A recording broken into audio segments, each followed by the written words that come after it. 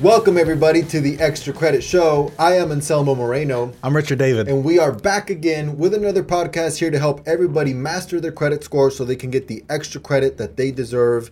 And this week, like we always do, we have a fantastic episode lined up. I thought that this one would be really relevant to all of our listeners, especially because in the past, some of our best performing episodes are episodes that have to deal with building or rebuilding your credit score. So this week, Rich, we're going to talk about exactly how to break a FICO score down, what goes into a FICO, how exactly to break down that FICO score pie chart that is very popular.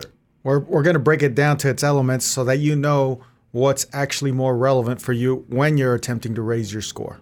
I think it's going to help kind of get rid of a lot of myths. A lot of people understand credit scoring, but on the surface, or maybe they think that certain key elements or certain facts go into a credit score or the way that a credit score is calculated when in fact it doesn't. So we're just going to break it down. So, let's just jump right in. I mean, we have a FICO pie chart, which is, let's show it to the camera. It's that.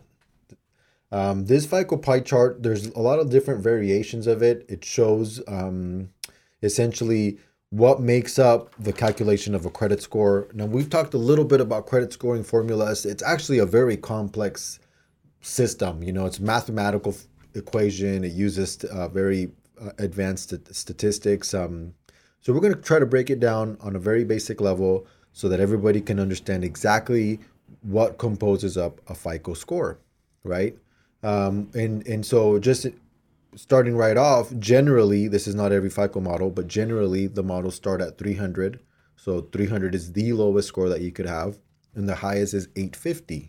That technically would be the highest score that you could have. I'm glad you brought up that point because, again, there's so many different FICO models out there that this isn't for every single FICO score out there, but it is the most relevant for the most current types of FICO scores out there. Yeah, and there's going to be discrepancies, like maybe some of them don't go up to 850, maybe they cap out at 830 or 840.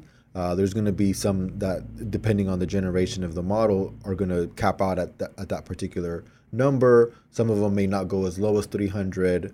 Such as the FICO beacon. Yeah, where it goes up a little higher than 300. So it's just kind of, about 300 lowest, about 850 the highest. I guess the point that I'm trying to make for the show's purpose is that there's 550 available points. If we were to start at zero, then, if the models went from 0 to 550, that's what it would be. 550 would be the highest. And so there's 550 points up for grabs, and they're broken down in these various categories that we're going to talk about. So first and foremost, out of 550 possible points, 35% of those points are attributed to payment history. It's the highest possible range of score, or the highest impact on a score that's available right now. 35% of that is payment history. What's 35% of 550? 35% of 550 would be 192.50. 192.50. So 192 points, 192.5 points are available to you if you pay your bills on time. That's a big chunk of points. I mean, that'll take you down several tiers from great credit to really bad credit. Think about it. If it's a 850 max, what most people are used to, 192 points would put you at 658. Yeah. I mean, it's 658 is only a fair score. And that's if you start at the 850. Most people, I mean, if you're going to bring down 190 points, you're going to come down from a 750 all the way to 550. Yeah. Ooh. So at that point, you're basically not lendable. And it only makes perfect sense that it's such a big impact on your score. I mean, generally speaking, I like to give examples to my customers who don't understand credit. And, simple example is if you have two friends that you lend money to, who are you going to trust more? The guy that pays you every single time, or the guy that never pays you or pays you sparingly? Obviously, you're not going to trust that guy pretty much, and you're probably not going to want to lend him money every time he asks you for something. Right. I mean, that's essentially the fundamentals of the credit scoring system. It's just trying to predict risk. And that's all that it's doing. It's taking the previous payment performance and trying to predict whether you're going to pay any future loans on time. I mean, fundamentally, that's what it is. If you're using statistics, it's a lot more complicated than that. But let's break down the payment history aspect, because what actually goes into the payment history other than has this person paid their bills on time? Okay. So, I mean, payment history, there's, as you stated, there's more to it than just, did I pay you on time? Did I not pay you on time? It's, how long you've been making payments for. And like, what kind of accounts are included in the payment history? Well, revolving trade lines. So that would be like credit cards. Credit cards, credit lines. Visa, MasterCards, Amex, Discover, those type of accounts that are credit accounts are revolving trade lines. And then also retail accounts, that are Correct. not, a major brand like Visa, MasterCard, Amex, but they would be like store-only cards like JCPenney, Macy, Home Depot. For those of you that still don't know, and you should if you've been watching all our shows, a revolving trade line is a payment that the amount is not set. It revolves around how much you owe on the account.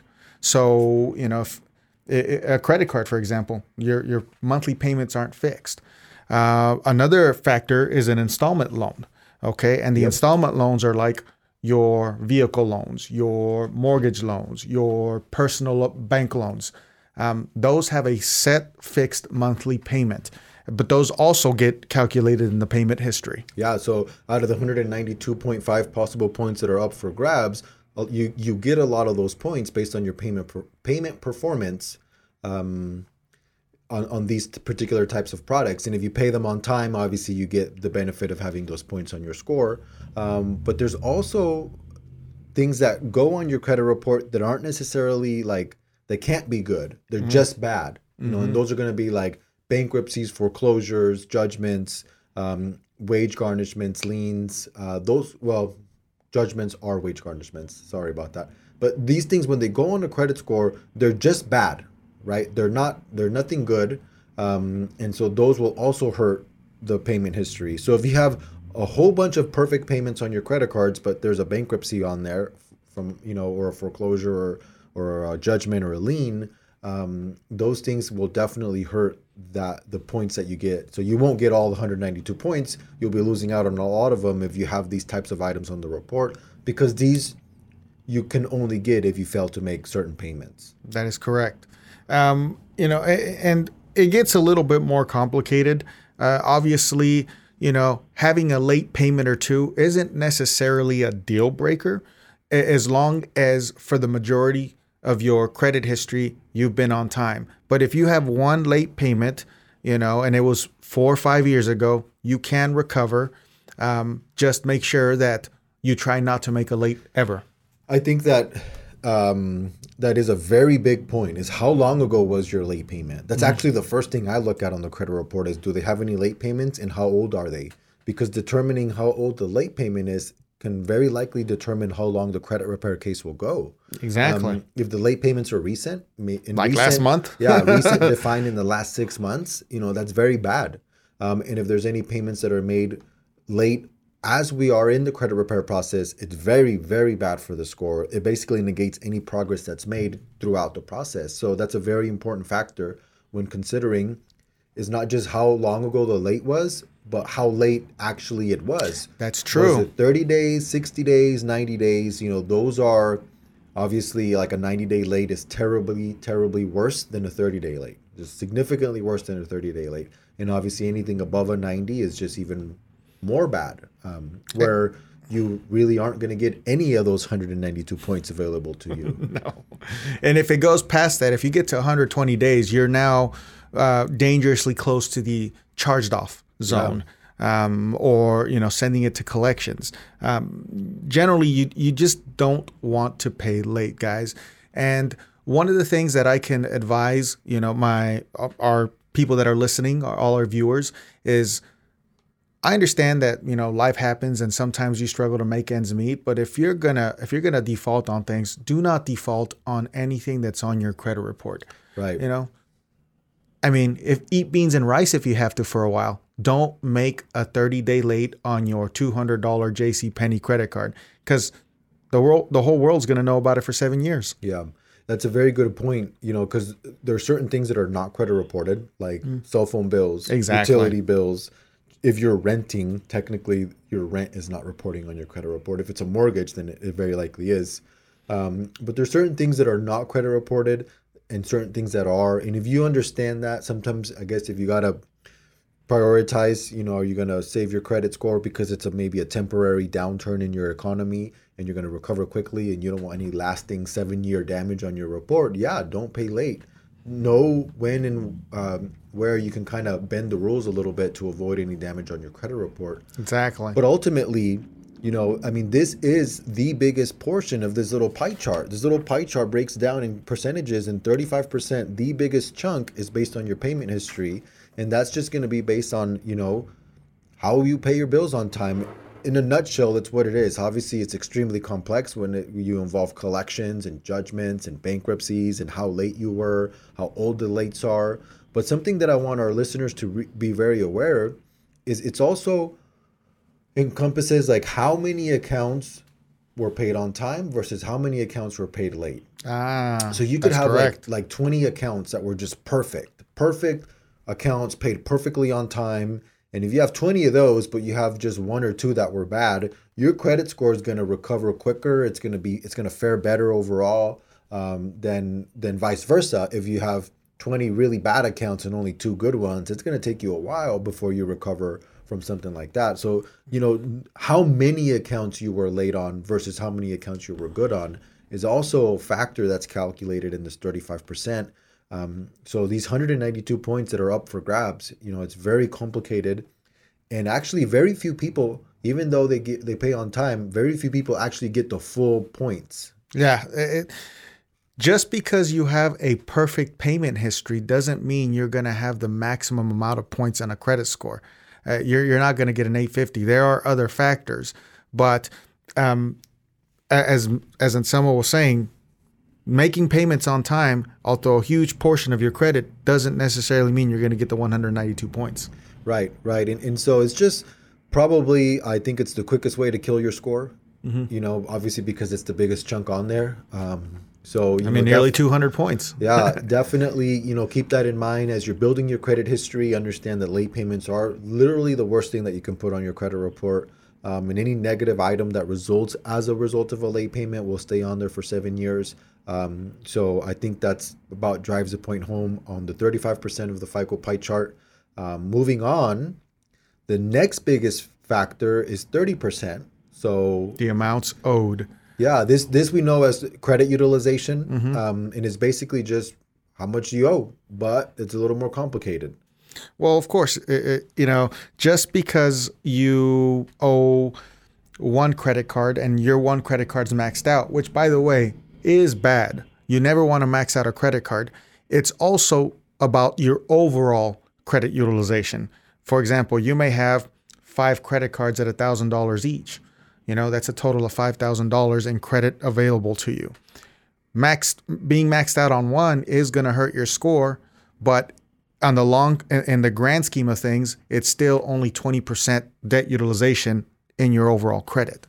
Yeah, absolutely. And that's a very important factor because I think as you start to build your credit history, you start to pay your bills on time, you start to get more credit. Mm-hmm. Creditors start to give you more credit. You start to get a ton of pre-approved offers and very enticing offers. And so then you start to get more credit. And then what happens is you start to use your credit and your credit utilization goes up. As that goes up, your credit score goes down. They're inversely related. Don't fall for that trap, guys. Just because you got, that $5,000 credit increase that you didn't ask for doesn't mean you need to go out there and just use it all.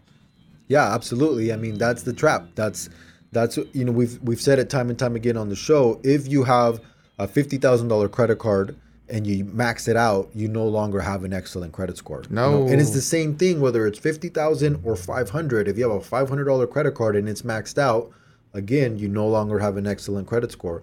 Because what this is trying to do is people that have maxed out balances, whether the balance is $500 or $50,000, default at a higher rate than people who don't have maxed out balances. And that's just statistics at play. And that's really what this category is trying to say is if the person or if the consumer has their credit limits maxed out, they're a higher risk than people who don't. And it's essentially, I mean, it's not just maxed out. It's not 99% out of 100. You know, it's if you owe 70%, it's better than 99%.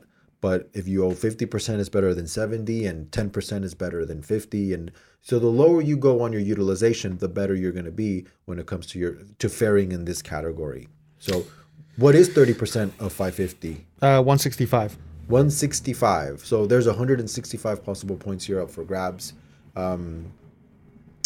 So 35% and 30%.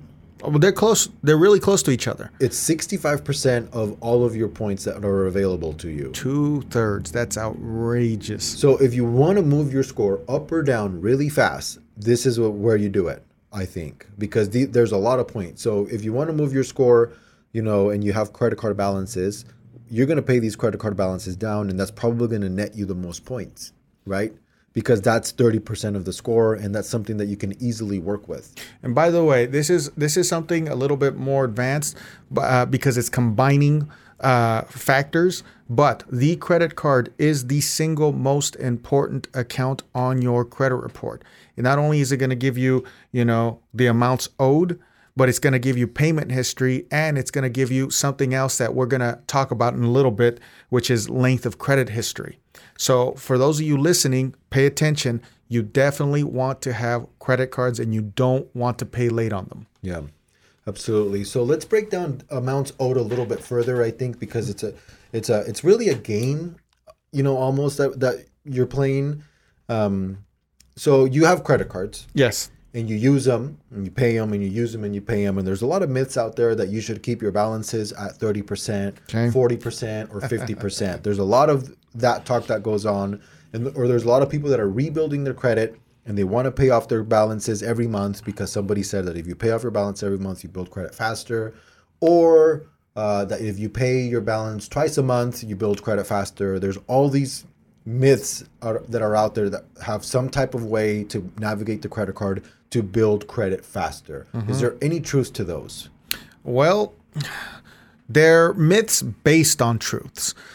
For example, having a 35% or lower balance on your credit cards, it is going to give you higher points than if you have 60, 70%, but ultimately it's your total usage. You're going to have more points if you have 20% than if you have 35, such as you're going to have more points if you owe 5 compared to 20, and so forth, all the way down to 0. The less you owe, the higher your score will be on the debt utilization side. So if we were to say pin a magic number, is there a magic number? 0. 0 is the magic number. You know, that doesn't mean you shouldn't use your credit cards. Okay, that's the furthest thing from the truth. That's the other myth that gets perpetuated is if you don't use your cards, then your score you don't get a benefit because you're not using your card. Well, again, that is a myth based on truth. The way that affects you is if you don't use your cards at all, the creditors are liable to shut it down on you, and then you lose all that, you know, debt utilization. Yeah. But doesn't mean you have to constantly use it. You can use it sparingly, use it, you know, once every month or once every few months, and as long as there's activity on the card will stay open. So it's not that you shouldn't use your cards at all, or if you don't use your cards, it'll hurt you. It's just if you don't use them at all, then yes, they will close on you. And it's not the fact that you're not using them that would hurt. It's the fact that if they close it, it can potentially hurt if they close the account down. That is correct. So yeah, I mean, you know, think about it, guys. If you think about the person that you know in your life that has an incredibly high score, maybe an annoyingly good score, it's probably mom, dad, grandma, grandpa. Like these people, you know, these people Hopefully. in your life will have a very, very high score. And the one thing that they have in common is they don't owe anybody. They hate debt. And if they charge up a card, they can't wait to pay it off. And they don't really revolve balances month after month or carry balances month after month because they don't like it. And those are the people that are going to historically perform very high on the FICO scale. They're going to have an 800 plus credit score. And if they use their credit card or max out their card, that same person will no longer have an 800 score while they have a balance. Exactly. These people are termed as transactors by FICO. Essentially, you use the card and you pay it off immediately. And there's nothing wrong with them. They're the ones that are going to have the highest scores, and someone just said. But you definitely don't want to maintain a balance on the credit card. There's no reason for it unless you're struggling financially. All you're going to end up doing is costing yourself interest. Right. And you're going to leave yourself open to possibly paying a 30-day late in case something happens where you forget, or you come into a catastrophic event where you can no longer pay the account off. Yeah. So, there's a lot of things that can go wrong when you owe money. But obviously the point of building credit is if you're able to manage it. And being able to manage it, in my opinion, is being able to pay off the credit cards at a moment's notice. Yes. And if you're playing the game correctly, you're paying them off so that when they report to the bureaus, they're reporting a zero balance. Yes. That's really the name of the game. Because keep this in mind, guys, the credit reporting agencies receive data from the creditors every month. And typically, say it's Capital One or American Express, whomever the creditor is, they're going to report to the bureau whatever your statement balance was. And that's technically what they're reporting. So if you don't let your statement close with a balance and you pay it off before, that means you pay it off before the due date. Before the statement closes, and they're going to report that balance as being either very low or zero, and you're going to always have a very high credit score. If they end up reporting a balance and the balance eats into your credit utilization, you're going to lose points or leave points on the table, as I like to say, because you're carrying a balance. Exactly. Now, the benefit of knowing or mastering your credit score is the fact that if you know you have a balance, then you know that your credit is not maxed out or maximized. So you just don't use your credit until your balances are zero. That's really the That's your takeaway. optimal score. That's when you know that your credit is as high as it can be. So, for example, if you're going to go and buy a car, you just don't go buy the car until you have zero credit card balances, and then you know you're going to have the highest credit score possible. We're credit consultants, guys. We see clients every single day, and the number one mistake that they're making is that they came to us referred by a mortgage lender, and their credit score is just not where they need it. And the first thing that we see are high credit card balances. They left points on the table.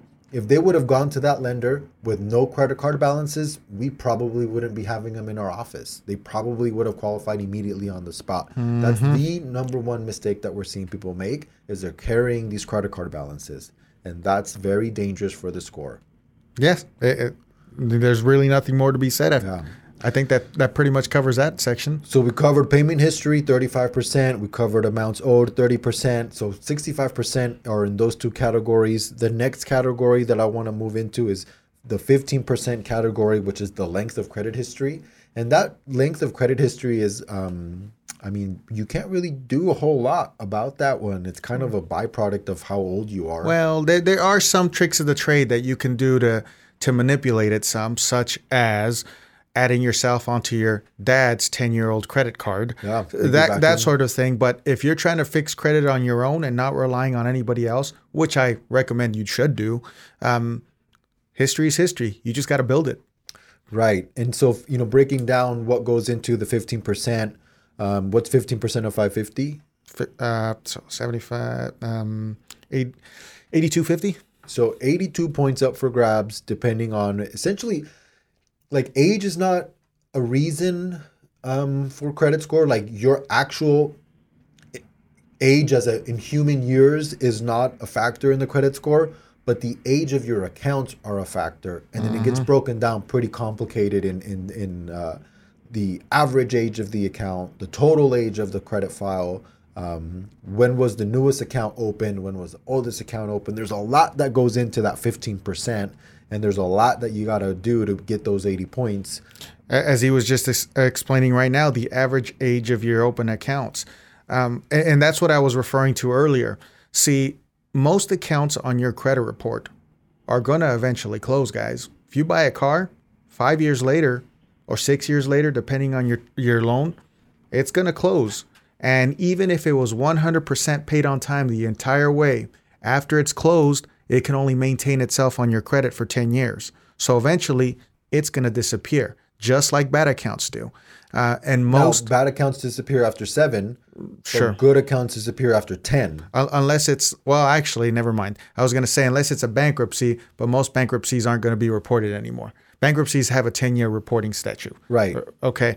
Well, anyways, So good accounts are going to fall off the credit report, just like bad accounts do. And most types of accounts that you get are installment loans that you'll eventually pay off. The only account that can stay open indefinitely as long as you're alive, paying on the account, and the creditor exists is the revolving trade line, the credit card or the credit line. You can keep that till the day you die. And that's what's going to manipulate the average age of your account to something super high or super extreme. Right. So again, your credit card is the most important thing on your credit report. Hence why you do not want to make a 30-day late, even if it's a $200 JCPenney card. Now, that's actually some of the oldest cards that I've seen, actually, now that you mentioned that. Some of the oldest trade lines that I've seen on credit reports are like a 30-year-old JCPenney account, or, a very old Macy's account. And then American Express probably falls up there too. These are just consumers that like those banks and have been doing business with those banks for 30 years. And again, it's going to be grandma, grandpa, somebody that has that. And the piggybacking trick that a lot of people like to use and that we've talked about before is the authorized user trick, where essentially you get added onto your mom's account as an authorized user, or you get added onto your dad's account as an authorized user to essentially piggyback on their history. And you can be basically a 25-year-old with a 20-year credit history because you have a 20-year-old account on your credit report. Isn't that great? That's technically possible in the world of credit. You can do that.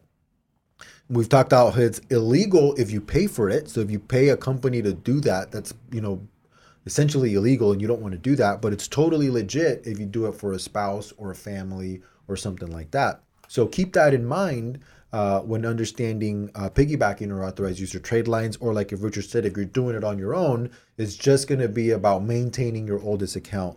Most people, their very first account that they open up when they turn 18 or whenever they decide to start building credit is going to be a credit card. Whichever bank decides to take the risk and do business with you, that credit card is one that you're going to want to keep open for essentially forever. I still have my very first credit card that I opened in 2004, and I don't plan on ever closing it. I don't use it very often, but I also don't plan on getting rid of it.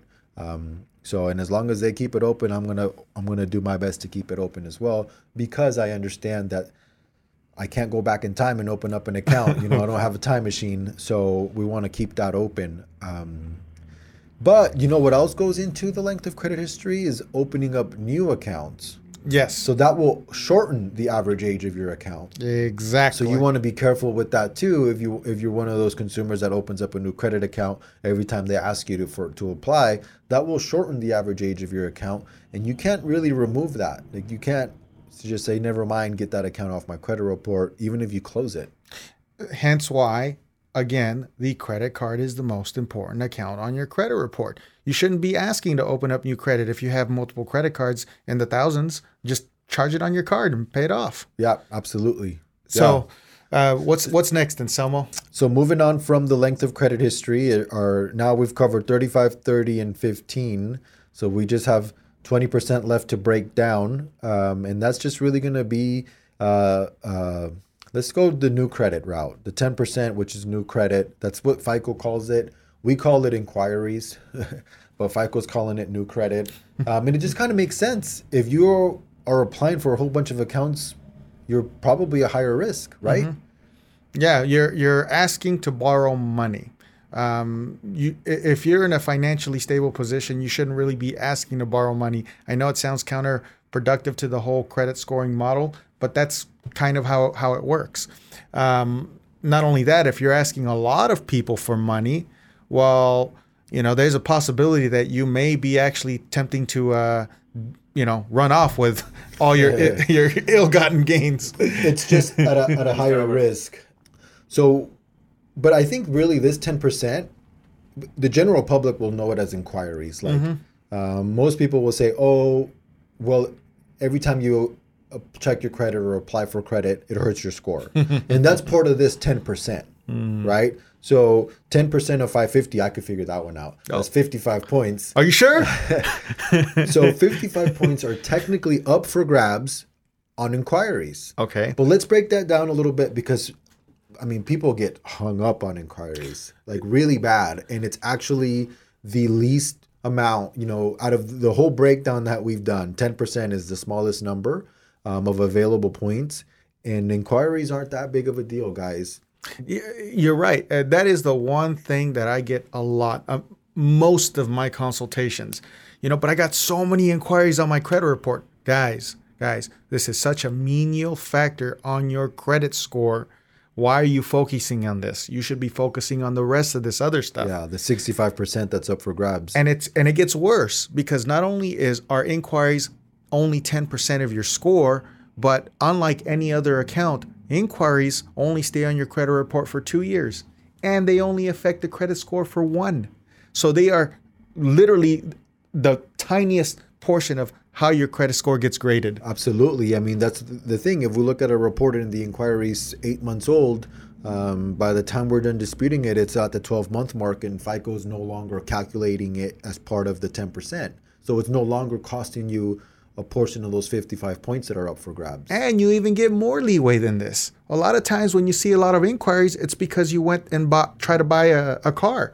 And this car, went to 10 different banks to qualify you. So you're seeing 10 inquiries on the credit report. But those 10 inquiries are only counting as 1 because it's known as the shopping period. Anything done within 30 days when you're attempting to purchase a home or a car, they only count as 1. Yeah, absolutely. And so and that's probably where it happens the most commonly is a consumer goes, shops for cars, and then the car dealership shops their credit 20 different banks, and 20 different banks do 20 different inquiries, and all of those inquiries count as 1 only when shopping for mortgages and auto loans. Correct. So it's only for mortgages and auto loans. And so, again, it just further enhances the fact that inquiries are not your problem on your credit report. If you have credit score problems, inquiries are not the problem. So if any of you ever decide to come talk to us for a consultation, you want more better advice or deeper advice on how to fix your credit, don't talk to us about inquiries. Yeah. and again, guys, it's 55 points out of 550 possible points that are up for grabs. Don't get me wrong. They certainly matter. Yes. And I think that fundamentally the prediction of credit risk is if you are applying for credit too much, within a short period of time, those consumers tend to default at a higher rate than people who don't ask for credit. I mean, fundamentally, that's what it's doing. And so that's why this 10% is calculated within the FICO score. But it's, again, such a menial amount that I would not get hung up on it. The real reason why you don't want to do too many inquiries is because you just don't want to take on credit that maybe you can't handle. You don't want to lower the average age of your account. There's a lot of little factors that are connected, but ultimately, inquiries are not the reason why your score is not high. Correct. If your score is not high, there's other problems. So that's our little spill on inquiries. Moving on, we've covered 90% of how the credit score is calculated. The final 10%, FICO breaks it down as credit mix. Maybe we should skip this one. At 90%, you still get an A in school, right? Yeah. And this one's almost something that, again, it's kind of a byproduct of how you manage your credit. I mean, obviously, you can be very tactful with it, but break it down. What exactly are they talking about when they use the words credit mix? They want to see a healthy combination of installment and revolving trade lines. Personal loans or, for example, auto loans, along with some credit cards, because they're going to show more stable of a borrower than someone who just opens up a few credit cards. Yeah, like more experience. Exactly. You can navigate a car loan, you can navigate a mortgage loan, you can navigate a credit card. And I mean, for example, I can go and get myself 3 $200 credit cards at Macy's, JCPenney, and Walmart. I can handle the monthly payments no problem, $25 a piece. But can I do that when I have a $400 monthly auto obligation? Right. That determines the stability of a borrower. Yeah. And again, guys, this whole FICO game is just designed to predict risk. And all they're trying to see is how are your previous payment performance on these kinds of products to try to predict your future payment performance on similar products. And if you've never paid off a car loan on time, they're not going to be able to correctly gauge your auto loan payment history or the likelihood that you'll pay off this auto loan on time as agreed. So, think about it logically from a banker's perspective, right? How are they thinking? There's a little bit of a lot of science behind it using statistics, and we're breaking it down at a very at a level that hopefully you guys will understand and grasp, because a lot of people have a lot of gripe with the credit scoring system. Like, FICO and the credit scores, they're not the reason why you get declined. They just provide the score, and then the bank decides to approve or decline you for the particular loan product. So keep that in mind when understanding the FICO score, because that's really what it's doing, and that's how it breaks down. Yeah. So, is there something that people can intentionally do to improve their credit mix? Of course. If you have a car, which most of you should, I mean, it's almost a necessity of life. Get yourself a few credit cards, something tiny. Yeah. You don't have to go all out, but get yourself some revolving trade lines, and your credit mix will be healthier. Absolutely. And again, it's 10% of how the credit score is calculated. It's a pretty low amount. Again, it's not, if you have a bad credit score, it's not because you're missing accounts. Ultimately, if you don't have a perfect score, I think that it's probably because you're missing accounts. But I think the big takeaway for today's show is focus on the big chunks. Focus on the 35% payment history. Focus on the 30% amounts owed. Payment history is not just late payments. It's also collections. Collections are part of that 35%. So if you have collections, getting rid of it improves the 35% portion of the report, and you just get more of those 190 points that could potentially be available to you. That's correct. So what's up with the extra credit task of the week? I mean, it's something simple. It may seem kind of obvious, but the extra credit task of the week this week is just make sure you pay all your bills on time. If you pay all your bills on time, your score is going to be in good shape regardless of what else happens. I'm going to add to that, because I think that that's the name of the game in credit scoring is pay your bills on time. But have a safeguard, like have a personal system in place. A lot of people decide to put all their bills on auto pay, and then they just kind of forget about it, because that's what you're supposed to do on auto pay, apparently. But have a safeguard in place, maybe a system of checks and balances where everything is on auto pay, but you also have to go in and check just to make sure everything went through. There wasn't a problem with your routing number or checking account number, or their system went down that particular day. Just have a system of checks and balances just to make sure that everything is going through, even if everything is on auto pay, because there's a lot on the line. There's 192 points on the line. So, keep that in mind, guys. I think that does it for today's show. Thank you, everybody, for listening. We're going to continue to make these episodes for you guys. Email us at theextracreditshow@gmail.com with your questions or topic suggestions. And make sure you follow us on Instagram at The Extra Credit Show. Guys, I am Anselmo Moreno. And I'm Richard David. We'll see you guys next time.